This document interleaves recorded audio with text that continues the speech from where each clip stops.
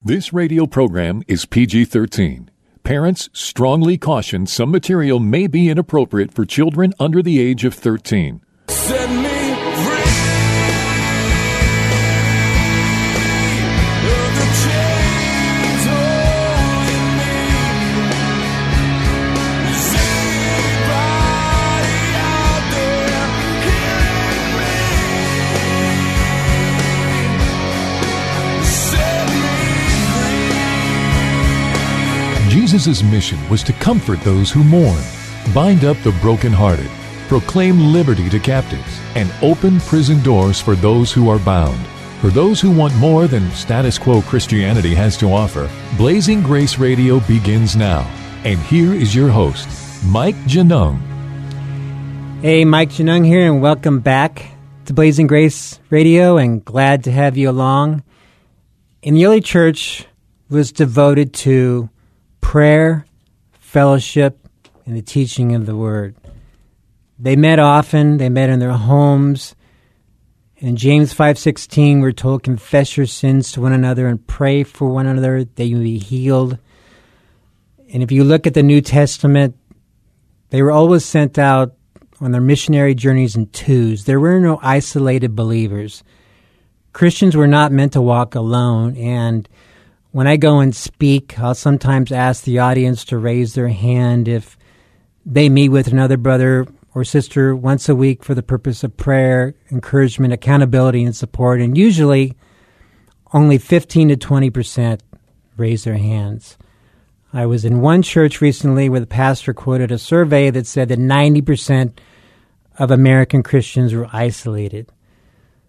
So today we're going to be talking about the need for community, and especially in the context of breaking free from any form of porn, sex addiction, or sexual sin, the desperate need for a group. This is a non-negotiable.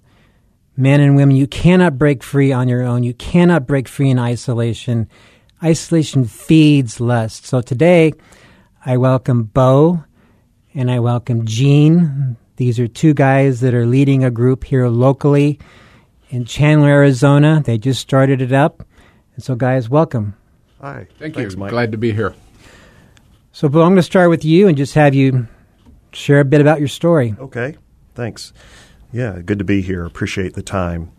My name's Bo, and my story begins about 40 years ago when I was about 10 to 11 years old, when I just happened upon, in my dad's closet, his box of pornography.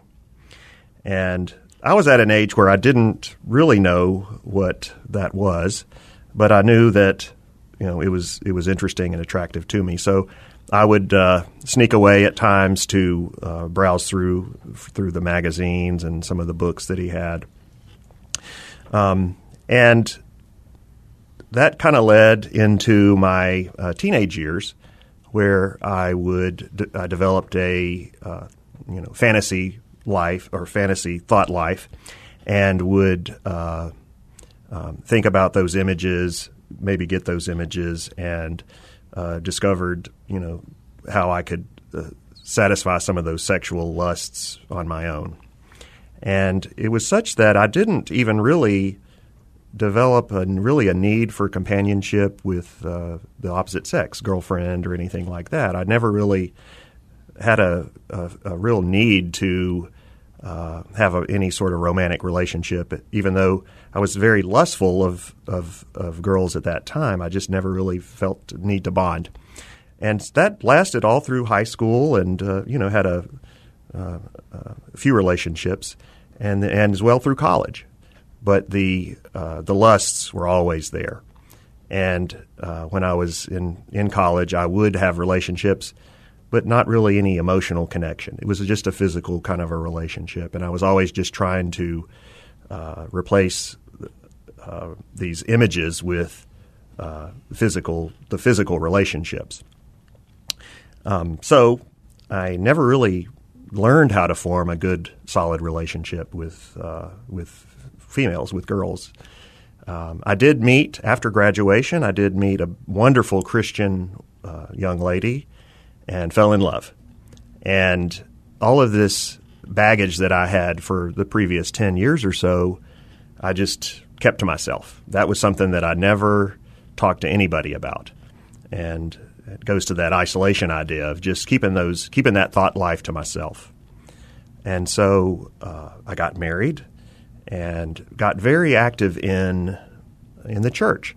My wife was and is a very strong Christian.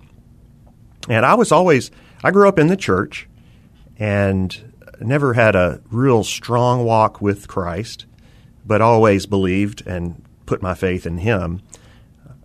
But getting married, I really did get active in the church.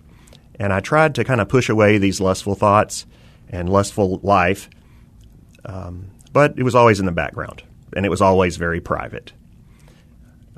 That leads us to another maybe 20 years later when, in a different phase of life, I started down the path of acting out in a much more significant way. It started out as I was in my 40s, about 10 years ago, and started going to massage parlors that were totally legit massage parlors, not anything. But it got me, it kind of broke the ice from the standpoint of being nude around a woman that wasn't my wife, under covers, but being touched and being massaged all over by women. And that got me to the next stage of actual adultery, and go into massage parlors where there's more than just a massage, and then into the world of escorts. And so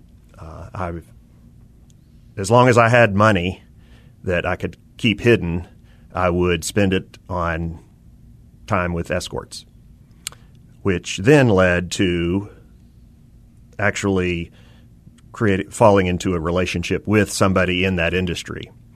And so basically had a affair with this person, and is trying to be keeping it as secret as possible. I eventually got to a point where the lies, the deceit, the second life, all just was too much for me to handle. And I pretty much confessed to my wife at the time what I had been doing secretly. Mm-hmm. And it obviously was very devastating. You did it on your own? Without getting caught? No, there had been several instances of confession, but not to how deep it was. So, yes, I had been caught, evidence of spending money, evidence of deceit, and I would always, try to talk past it and then just say, "Oh, it's no big deal. I'm not doing this all the time." And my wife was devastated, and in fact, she's told me that what she is the most devastated by is just the deceit and lies, more than the physical, sexual acts outside of marriage, because that's where her trust was just completely erased. So, but at a certain point, the weight of all of the deception was too much, and I was ready to either leave my marriage for this other person or leave that other person and stick with my marriage. And the Lord, at that point in that pit, the Lord let me choose Him, and I did. And so at that point, I was able to do the things that I knew in my head I should be doing, but I actually did finally. Completely cut off any relationship with this other person, and go full transparency mode, and then embrace and make restitution to many of the people who I had just been lying to. I was in a Celebrate Recovery ministry who I had been lying to. I had a therapist who I had been lying to, and my wife, of course, I had been lying to. And so at that point, I turned my act around. I didn't know how this was going to look from a standpoint of how I would, would I have a marriage left? Would I have a family left? But I was like, at this point, the pain was too much, the weight was too much to try to continue in that dual lifestyle. And so I embraced what God really wanted me to embrace and what I knew I should embrace, but I had not for many years. So at that point, I consider myself on the road to grace, I guess, like you title your book. But the sobriety from sex outside of marriage has been I've been sober in that area, and I still struggle though with lust. I mean, it's a daily struggle, and that's what's brought me to the ministry that Jean and I are in, being encouraging accountability partners to each other, and give ourselves, tough talk when we need it, but complete honesty with each other. And that's why we've started this ministry to help other men have that place to come to do that as well. I think there's a lot of great tools, and I've used a lot of those tools to maintain this sobriety. Like I said, Celebrate Recovery, I think, is a good ministry that is great. It was really good for me. And individual counseling has also been real powerful. But the trust, it does not come back quick at all. I mean, it's been about 7 years right now since that day of setting of letting the Lord set me free from that duplicitous lifestyle. And my wife will say that she does trust me again, but she still has PTSD type events every once in a while. We have since moved. This was all in Atlanta, Georgia, where all this was occurring. We've since moved here to Phoenix area, and that was helpful. To kind of get some of the triggers out of the daily life from her perspective, and also some of the temptations out of my life. And so, but that trust, yeah. I mean, for several years there was significant, and again I say PTSD because it was. I mean, she would have physical anxiety attacks almost from things she would see or think or something I might do. And so I appreciate your ministry and the material that you've put together, and I'm getting so much out of studying the initial study that we're going through is The Road to Grace. And it hits so close to home on so many fronts. And I just want to say thank you to you, Mike, and thank you to Jean to be people who can, be there for me and for other men who are struggling in this similar fashion. Well, thanks for your honesty, and a couple questions. Sure thing. You said that you found your first exposure to porn was from your dad's box. Was he a believer? I grew up in the church. My dad was a believer, yes, and so yeah, he was a believer and he loved Jesus. But our family, we were church goers more than it being lived out every single day. Well, I asked that question just because some listeners, just to help our listeners understand that this is a problem at all age levels and grandfathers and fathers and Yes. teenagers. So, and another question is, you talked about keeping your thought life to yourself and trying to suppress the thoughts. Yes. So how do you deal with those today when they hit?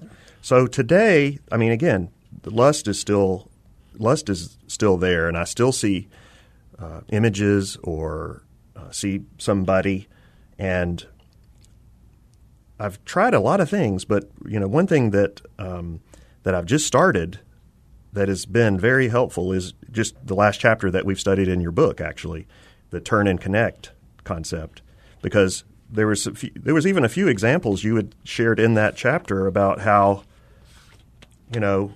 there's some good things to do, and I've tried these as well. Ignoring it, focus on Scripture, telling the devil to leave, and then calling somebody. Those are things that I have tried as well, and I think those are very useful. But I have started this whole concept of turning away from what this is. And in fact, just recently, I saw an image that started creating some lustful thoughts in my head, and I immediately was like, okay, this is going down the wrong path. Let me turn away from this.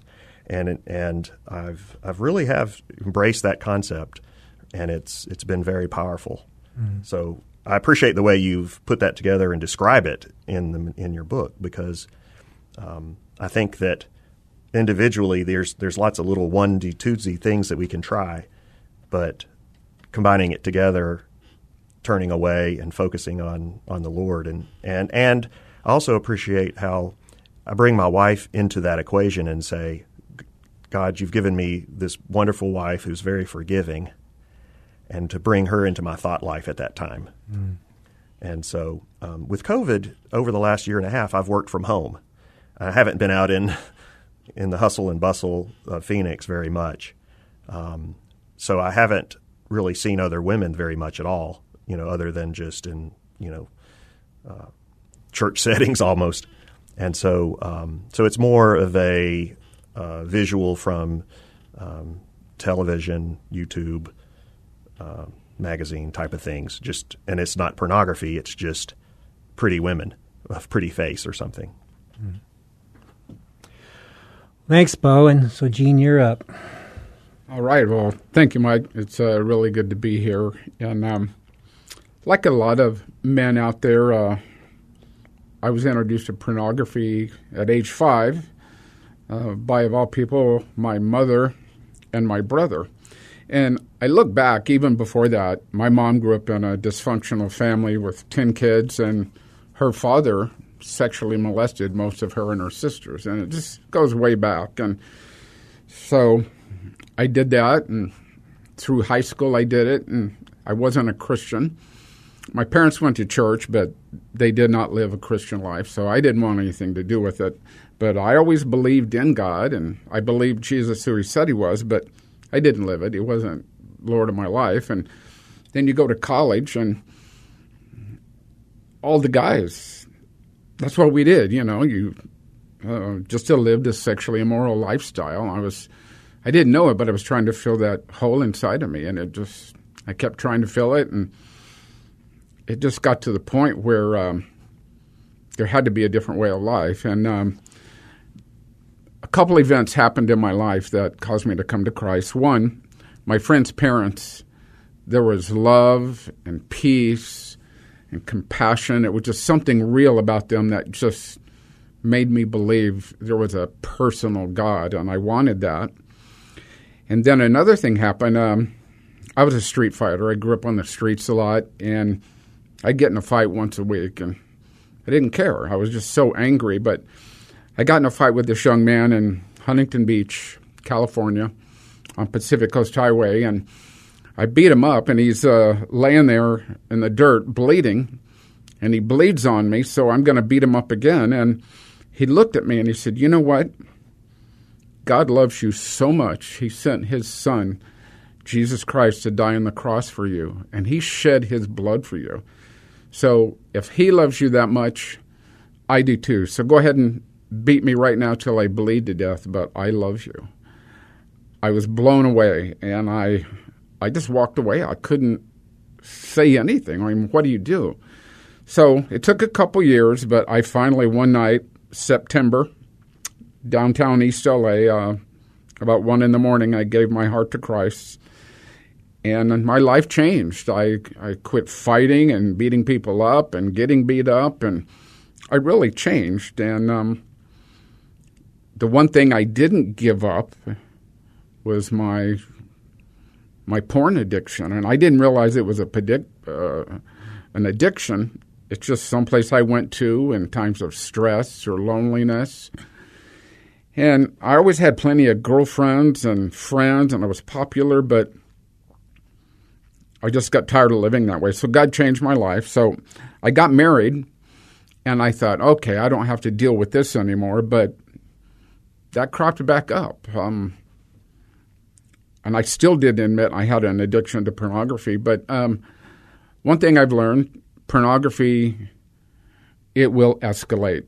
And it did with me. And just like Bo had mentioned, it went from looking to doing with whomever, whenever I could.